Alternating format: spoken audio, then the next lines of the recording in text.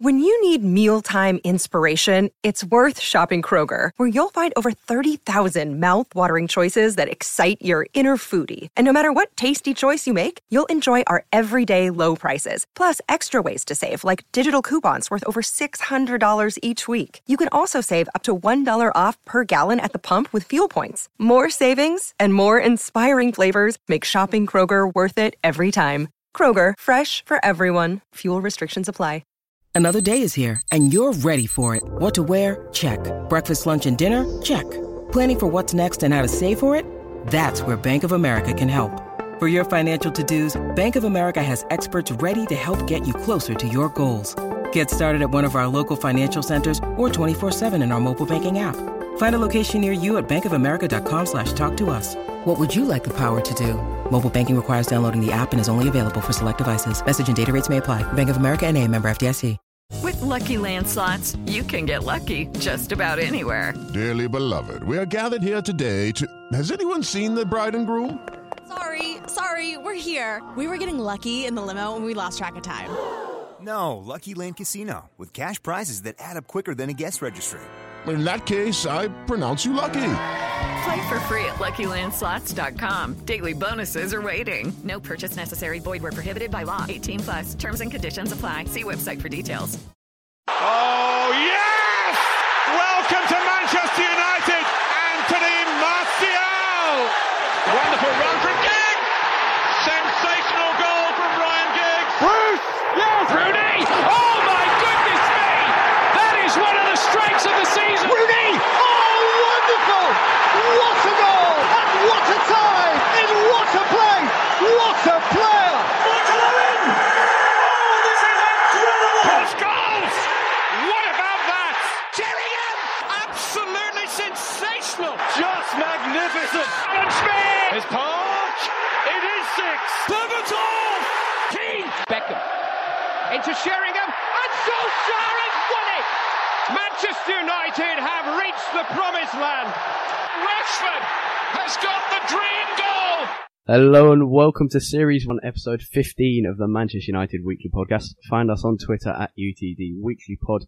I'm Harry Robinson, and as always, I'm joined by Jack Tate to discuss Marcus Rashford becoming the hero again at West Ham in the Cup, and as poor a win as possible against relegated Aston Villa. Also, we preview the next round of the Cup, the semi-final at Wembley, but before that, the midweek match against Crystal Palace.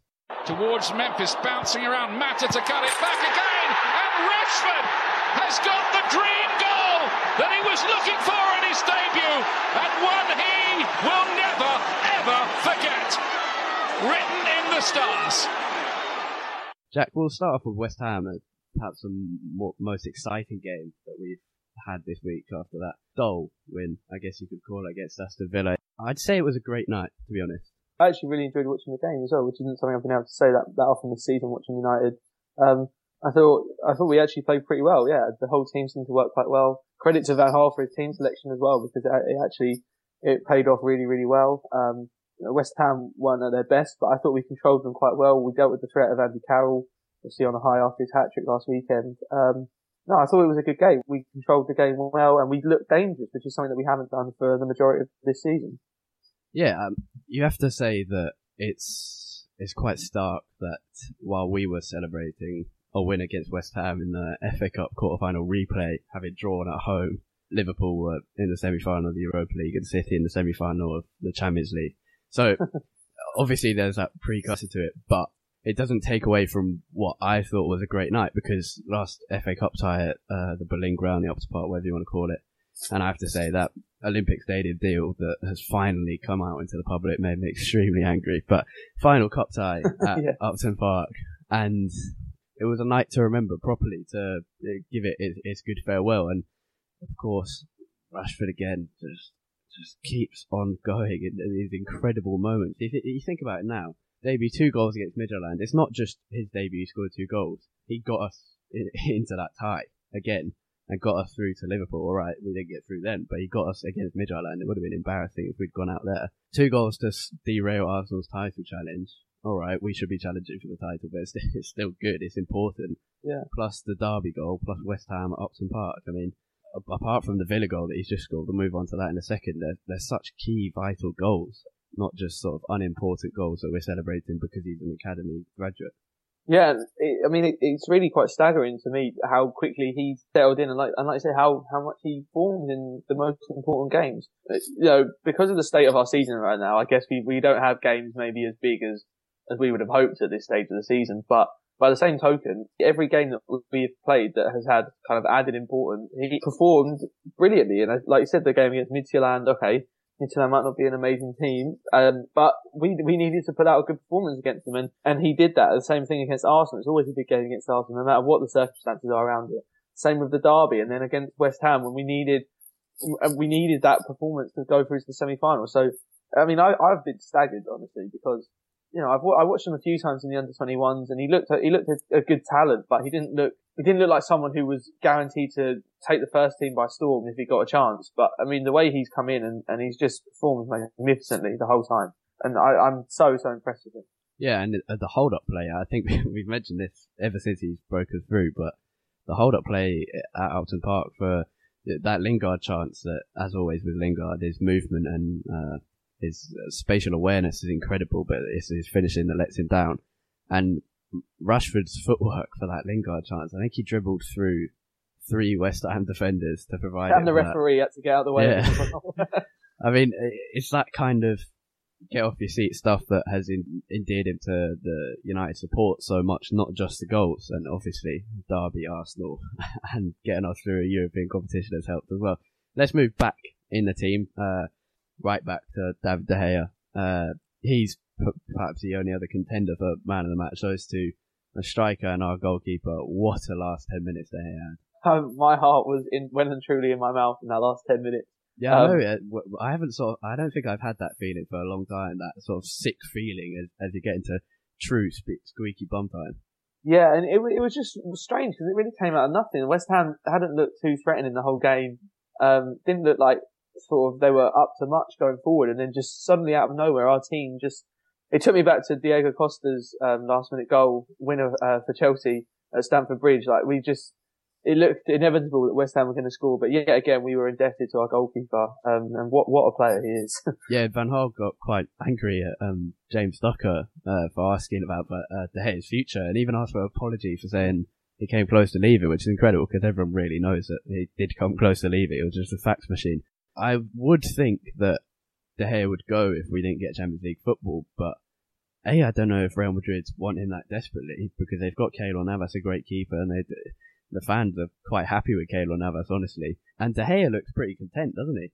I mean, yeah. Obviously, you can't really tell from a celebration of a goal. Obviously, he's going to celebrate winning, but he just seems to be connecting with the fans more. He went over to the fans the other day and started clapping and applauding them, and I think that was... Obviously, I don't really know anything, but from what I can see on the pitch, at least, it doesn't seem like he's desperate to leave or anything. No, I'd agree. I think if he was really desperate to leave, I think he would seem quite disconnected from the players, from the fans, and it doesn't seem to be anything like that. I think he seems as though he's enjoying his football as much as he has at any point during his United career, honestly. I mean, it'd be interesting to see what will happen this summer, because like you said, logic kind of tells you that if we don't get the Champions League, he is likely to want to leave again. But I don't know. You think about where we were at this stage last season when we were getting Champions League, all the rumours and everything about it, they were so much stronger than they are now. So I'm not sure. Let's move on to his defence in front of him. Fosu Mensah, Blind had brilliant games. Fellaini, Lingard, I thought both had brilliant games. But let's talk about Fosu Mensah. We said this last week. We said it the week before. What a talent this boy is, isn't he? Yeah. Absolutely, absolutely. He just keeps surprising you all the time because every time he gets given a new challenge, he just steps up to the plate all the time. And against West Ham, their attacking lineup this season, especially in the last few weeks, has been absolutely rampant. He dealt with that kind of Payet, Lanzini, Creswell sort of triangle brilliantly. Payet swapped wings to challenge Fosu Mensah, and after he swapped wings, he was kept pretty quiet. Fosu Mensah did stupidly give away a free kick, but apart from that one incident, he wasn't quite as good as De Gea and Rashford, but what a performance. And I saw someone who follows the youth quite closely, Doran Salomon, I think, asked why he can't be tried in midfield, because he'd be a great ball-playing centre-back, but as a defensive midfielder, he's got the physicality already, and he's 18. He's clearly got the composure. Yeah, if we don't have a centre-back, fine, you can shift him in there, but I think he has the quality and the attributes. He's good enough as a player of the ball to be tried in midfield. He does seem to have the attributes, doesn't he? I mean, you can see from the way that he reads the game as well that he really is really, really comfortable in kind of stepping into midfield, making some good interceptions wherever he can as well. And quite a lot of the time he ended up stepping into midfield against West Ham anyway through, if he was pressing the opposition quite high up the pitch, and then he'd nip him, win the ball, and he'd end up starting a counter-attack anyway, and he'd end up playing as kind of like a central midfielder. No, I think it could definitely be something to be looked at. I mean, you'd have to wonder also why you'd move him from where he's been so successful right now, but I think it does look like somewhere that he may be able to play quite well. More interceptions than anyone but Antonio, more clearances than anyone. We're talking about that passing, 78 pass accuracy, so many tackles, so many aerial duels won when he came against quite a physical side with Andy Carroll. Onto that physical side of things, I thought Fellaini dealt quite well with it, apart from the goal that when he allowed Tompkins to bravely head into a Fellaini flying boot and score. Apart from that, I thought he really did help in the physical battle, and a lot of people were angry when they saw the team selection, but at the time I thought, well, yeah, I don't like seeing Fellaini in the United lineup, but perhaps this is one of those games where you just have to play your big man with the afro.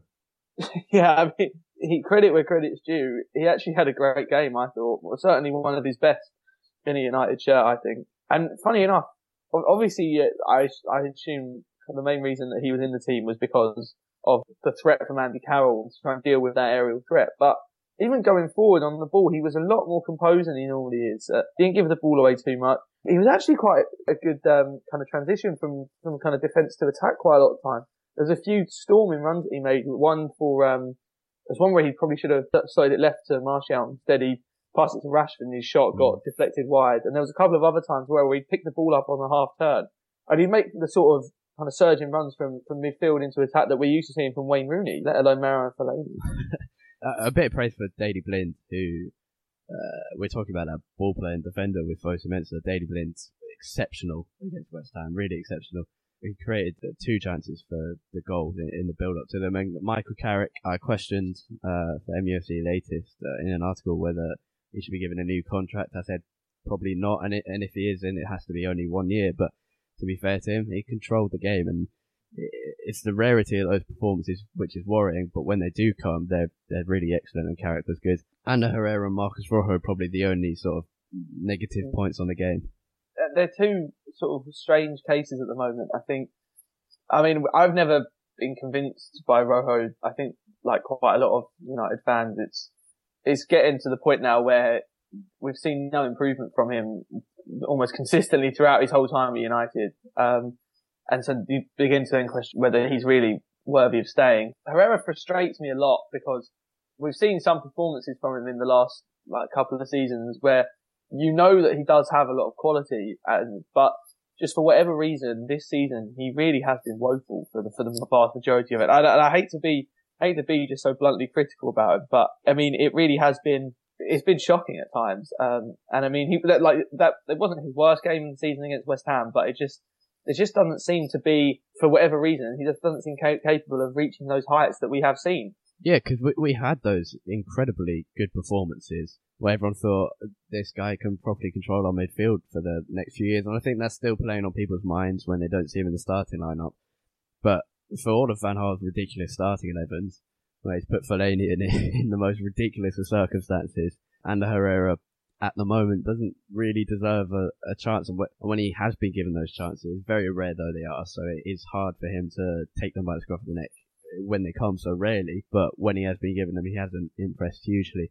Yeah, absolutely. So I tweeted on the night of the West Ham, I think at half time, that I like Herrera, but he has just been so poor this season. And a lot of people reply with that sort of argument saying, oh, but he hasn't been given a lot of chances this season. And while that might be true, he's been given enough so that if he'd have been performing well, he would have given Van Gaal no choice but to play him. And at no point has he ever really grasped that opportunity. So you have to look at it both ways. There he is again! Marcus Rashford at the double!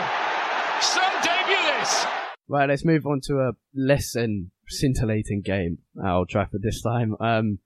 Perhaps a 1-0 win over Villa. Perhaps it sort of served proof to the fact that we're not what we used to be, are we? I mean, under Ferguson, This Villa side is the kind of side that would be absolutely trashed 5 or 6-0. It wasn't even that comfortable. I mean, Gusted hit the post just after coming on. Kieran Clark there to save from him. Quite a good save that, actually. And perhaps this season, probably most well defined in the fact that we scored twice against the worst side in Premier League history in 2 games. I mean, yeah, it is quite ridiculous, isn't it? Like you said, it kind of summed up exactly the difference between the United of 4 or 5 years ago and the United of now. It was a really strange game. I think you summed it up really well in that it just shows the difference between United of 4 or 5 years ago and United of now. It was just such a forgettable game. I mean, the minutes seemed to go past and without anything meaningful happening at all. It was almost so comfortable with the players that like they didn't really care. They were just going through the motions a little bit. Yeah, I saw someone describe it as being like a pre-season game. It really was. I mean, you thought, is this actually a Premier League game? Like, it was not that it was like terrible quality. It was just so laboured and so laid back, almost to the point where it looked, like you said, as though it was a game that didn't really count. They were just there just because they had to be. I can't imagine watching that as an Aston Villa fan. I mean, what they've put their fans through this season. And fair play to them. They were in good voice at Old Trafford. They had some great songs at the start. The worst thing for me as well was in Julian Nescott's comments after the game where he said, "Oh, it's a good thing now that our relegation's been confirmed. At least the pressure's off." It's just... in terms of our players, no one stood out badly or well. I mean, even Rashford. I was doing player ratings, and even Rashford didn't get above a 7. He scored, but overall, no one was good. Notable mentions: Wayne Rooney, back from injury into the starting 11, played for the under-21 for about 60 minutes, and then came on for roughly 1 minute. I think he touched the ball once at Upton Park. And a great first half to come back. Looked really sharp. Yeah. Some great diagonal balls to Valencia, who had loads of space on the right flank, who also was very impressive. And Antonio Valencia now has more Premier League assists than Cristiano Ronaldo and Paul Scholes. I know, it's quite ridiculous, isn't it? It's a good record. I like Valencia. He keeps working hard while he doesn't get noticed, and he keeps working hard, and I like him. He's one of those players. We talked about it last week in the last episode, didn't we? That he's kind of player, he knows his role, but he keeps working hard. He'll always do a job for the team whenever he's needed. I thought he was pretty good. And just to pick up on the Rooney point as well, I think, again, I just want to give a little bit of credit to Van Gaal, because I think at times when this policy of you must play for the under-21s if you had like an injury over a certain length of time, we've all been like, what on earth is he going on about? But I think it actually has helped really, because we've seen in the past when he's come back from any sort of injury over sort of like a month long, he's come back and it's taken him 4 or 5 games to really get up to speed. And he's often looked really sluggish, but coming back into the under-21 game, in that game he looked fine. He was slightly off the pace, but he looked okay. So clearly he's trained well to get back to this. Plus, I think that under-21 game really helped, as you said. Memphis Depay, first half he was pretty terrible, wasn't he? But second half, I don't know what happened. But the first 10 minutes, he was absolutely ruining the Aston Villa players. He went through 3 players just by shimmying, and then an outside of the boot curling cross, which no one got onto. Memphis Depay is a weird one for me, because I look at him and whenever I watch him play, I always feel that he's trying a bit too hard to impress, which I guess comes from the fact that obviously he hasn't gone so well from so far. He's trying to impress as much as he can. But when he seems to relax and just play his normal game, we can see how much talent he has. And we can see from some of the things that he tries to do, they're things that most players wouldn't even think of trying. And he does have that ability to do it. It's just a case of getting a bit more confidence. Yeah, it's good to see him getting started, because his confidence must have dropped so much. He had that brilliant spell against Midtjylland and Arsenal where that's probably the best performance against Midtjylland. Yeah, of course it's Midtjylland, but in terms of entertainment from one player at United, that's one of the best performances I've seen since Cristiano Ronaldo, simply for getting you off your seat and being incredibly excited any time anyone touched the ball. Rashford, I said, wasn't that impressive, but a really good finish. It might not look like it, but to get that past a defender and a goalkeeper when it's coming at that speed was really good. And he's now scored 4 Premier League goals from 5 shots. It's been goal, goal, goal, saved, goal. Pretty clinical, that. I saw someone say that it's either fluky or he's got double the finishing of Lionel Messi at his peak. So make of that what you will. Let's hope it's the second one. Anything else about the Aston Villa game? It really, there isn't much to talk about, is there? I thought Daley Blind had some good passing and a vital block at the end from Gusted, who came on and changed the game, but score past a very good De Gea again. It was just one of those games that you'll look back at the end of the season and think, did I miss that game? I don't remember anything about it. Yeah, it was 3 points. It wasn't a good performance. We move on, basically. And it'd be sad to see Aston Villa go, because that's basically been a guaranteed 6 points every season, hasn't it? I think we've lost once in about 20 games or something, so sad to see them go and our 6 points go each season. One of the ever-presents as well. There's only, 6 left now? Yeah, United, Arsenal, Chelsea, Tottenham. Liverpool and Everton. Yeah. Marcus Rashford does it again. An instant response to a loose ball. He hits, he doesn't miss. In injury news this week, Bastian Schweinsteiger could be out for the season according to Van Gaal, while the Dutchman said Luke Shaw is making good progress. Diego Forlan thinks that Mauricio Pochettino could be tempted by the Manchester United job, even with the excellent setup he has at Tottenham Hotspur. In transfer news, the Telegraph report that Chelsea and United are both interested in Paris Saint-Germain defender Marquinhos. Louis van Gaal has assured fans that no one will be sold because of a possible lack of Champions League football. One player could leave as vice-captain Michael Carrick. His contract runs out in June. The Guardian suggests that Everton are interested in him. Sky Sports reported that Zlatan Ibrahimovic is interested in a Manchester United move if Van Gaal leaves this summer. We've mentioned David De Gea's quality in both match reviews. Timothy Fosu-Mensah says he can be considered as one of the world's best. Dutch under-19 international Fosu-Mensah could play for Ghana instead of the Netherlands, his agent confirming they have been approached by the Ghanaian national team where his parents come from. Anthony Martial said he's working in the gym but doesn't want to lose his agility by bulking up too much. Another youngster, Marcus Rashford, will not be considered for England according to the Times, with Roy Hodgson sensibly content with his lineup at the moment. Defender Phil Jones returned for the under-21 side against Middlesbrough last week and says he knows the United players have a duty to play attractive football.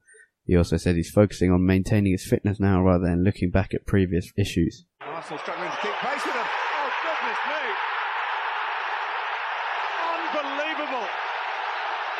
A double-double for Marcus Rashford. With his head this time. You just can't write scripts like this. In youth news this week, the under-21s beat Middlesbrough last week 1-0 thanks to Paddy McNair's second half goal, just after we recorded the last episode. Wayne Rooney and Phil Jones were playing in that game, as we mentioned before.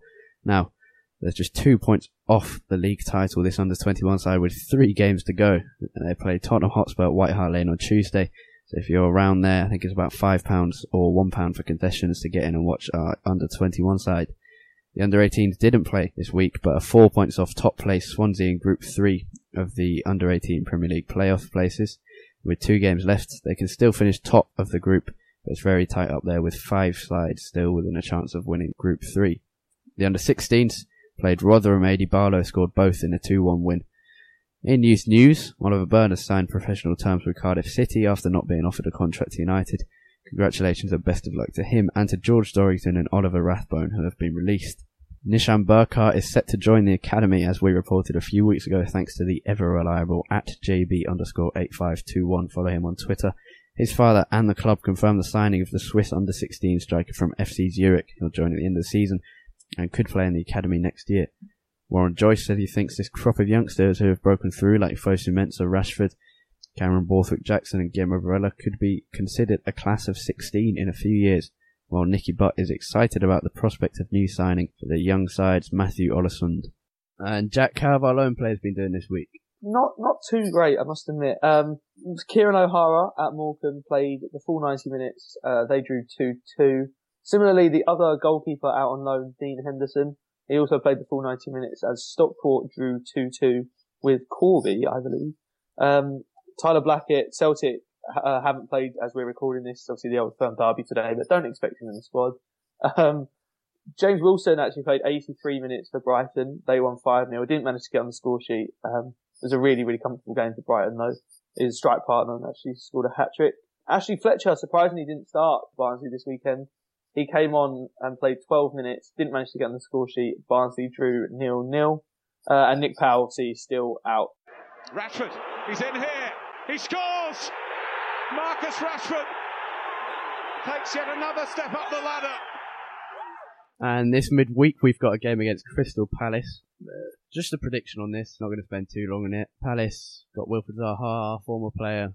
First half of the season very exciting to watch, looking very good for them, and talk of the top half of the table finish, and suddenly, after January the 1st, it's become terrible. And a few weekends ago, they got their first win of the year in the Premier League. Just a prediction for this. I'm going to go 2-0 United. Yeah, that sounds about right. I might say 1-0. But we can be sure that it'll probably be 0-0 at half-time, can't we? Here's Rashford, found by Martial. Rashford, lovely feet, brilliant goal. Oh, that is a wonderful goal from a quite superb emerging Manchester United talent. Marcus Rashford, brilliantly done. West Ham 0, Manchester United 1. And after that, we've got a much bigger game than that. Everton in the FA Cup and the semi-final at Wembley. It's been too long without the FA Cup, hasn't it? And I don't want to get too hopeful, because hope is a very annoying thing in football. But Everton, a very leaky defence, as we've seen. We scored 4 times against them this season. And for us, that is a lot of goals. Yeah. Prediction for this? Oh, God. I think it's going to be tough, but I've got to be optimistic again. I'm going to go 2-1. Well, last time you were optimistic, I said we'd lose 2-2 on penalties to West Ham, and you said 2-1 after extra time, albeit, but still, you got it right, so optimism pays off. It's hard, because obviously Everton will be going for a lot more, because when we beat them 1-0 at Old Trafford a few weeks ago for Bobby Charlton's big day, and Blind dealt with Lukaku superbly. I think they weren't going for a draw, but I think they would have been content with a draw, whereas obviously at Wembley in the FA Cup semi-final, you can't get away with a draw. We've seen quite a few times this season that Everton, although they are great going forward sometimes, when they do play that kind of quite expansive style, especially at home, they come unstuck because defensively they aren't brilliant. So I think that could end up being good for us, especially with the pace that we now have on the counter-attack. I think I wouldn't be surprised to see Fellaini starting again as well, to try and deal with the threat of Lukaku, although, as you said, Blind did deal with him quite well last time. But I think that might be something that Hull tries to employ in the game. But I'm actually really looking forward to the semi-final. It's been, like you said, it's been too long since we've won the FA Cup. Was it now 12 years? Yeah, we haven't been in the semi-final for that quite a while either. Was it City 2011? Yeah, we've lost our last 2, haven't we? Because didn't Everton beat us in the semi-final as well? Yeah, with Phil Neville. Yeah, I think that was 2009, I think, and Fellaini was playing in that game, actually. So there's a key for you. Yeah, so we lost to Everton and City, I think, a few years ago. Yeah, we did lose. Everyone says the FA Cup's obviously magic. Maybe it has a bit, but even for me, like, we're both quite young. Like, we didn't live through the Ron Atkinson years of getting to plenty of FA Cup semi-finals. But even for me, I find it just so exciting, the fact that it's a cup and there's such a prestige about it. So to win it, because I don't remember 2004. I very slightly remember us losing to Arsenal, so probably not. I don't really remember 2004, so for us to win it would just be brilliant, and even to be in the final would be great, I guess. Yeah, I mean, I was lucky enough to be at the 2007 final, the first one at the new Wembley, when we lost to Chelsea. But like even though we lost, like at the start and during the game, it was by far the best kind of atmosphere that I've ever experienced. More so than any of like the big sort of like I've been to a Manchester derby, and I still thought that the atmosphere at Wembley that day tops it. I think it's just because it's so down to that one single game that the FA Cup will always kind of retain some of its beauty in that respect. Yeah, because in Spain you have the two-legged Copa del Rey. I think you have a two-legged final, at least a two-legged semi-final. And I think they thought of, some people suggested a two-legged thing for the FA Cup, but it's so magic the fact that you have to attack. There's such high-scoring games, and it's just so much more exciting to watch. And yeah, it's great, the initial rounds with the smaller teams, but even when you get to the semi-finals, finals with the bigger teams, although not really that big this year, it's just, there's something about FA Cup days where you imagine these perfect days at the start of the season where it's sunny, you're walking down Wembley Way, and you're about to win the FA Cup. I think we'll win 3-2. Marouane Fellaini to score against his former club.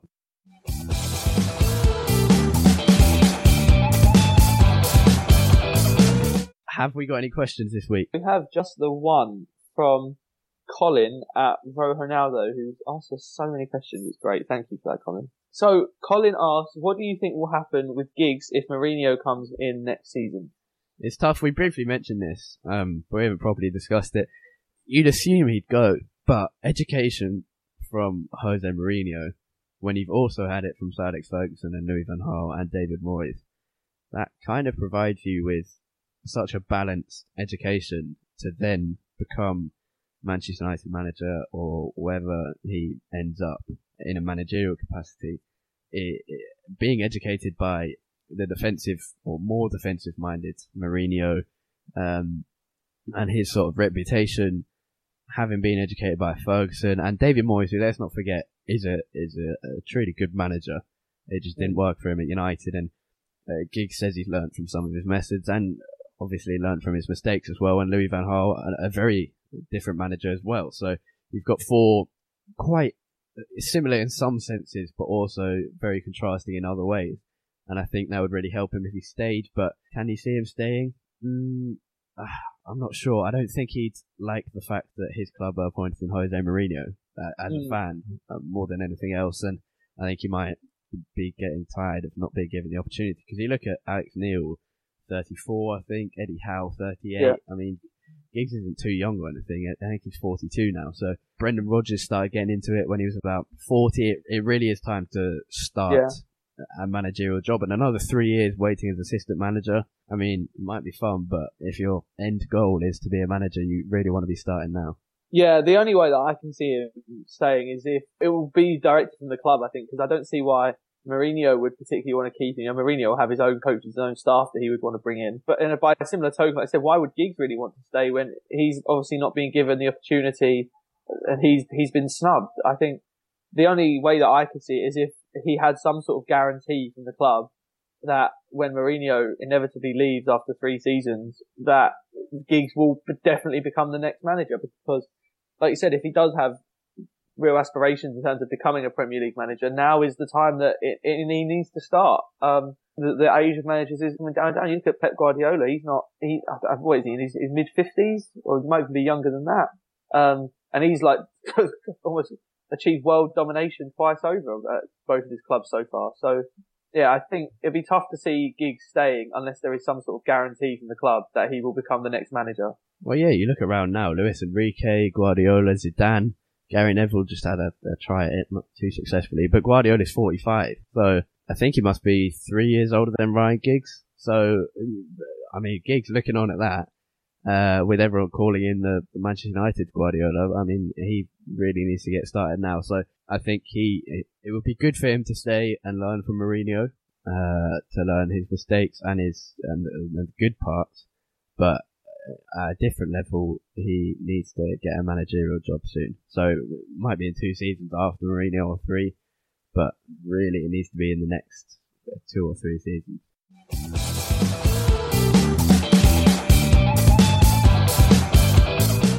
And that's all we have time for today. Thank you very much for listening to Series 1, Episode 15 of the Manchester United Weekly Podcast. I'm Harry Robinson, and as always, with me was Jack Tate. Jack, where can we find you on Twitter? At United Tate, T-A-I-T. And you can find me on Twitter at Harry Robinson64 and the podcast itself at UTD Weekly Pod, P-O-D. Thank you very much for listening, and thank you very much for staying with us. 15 episodes, another little milestone, I guess. Being a bit desperate, but enjoy the coming week with the FA Cup semi-final. It's still special. Goodbye.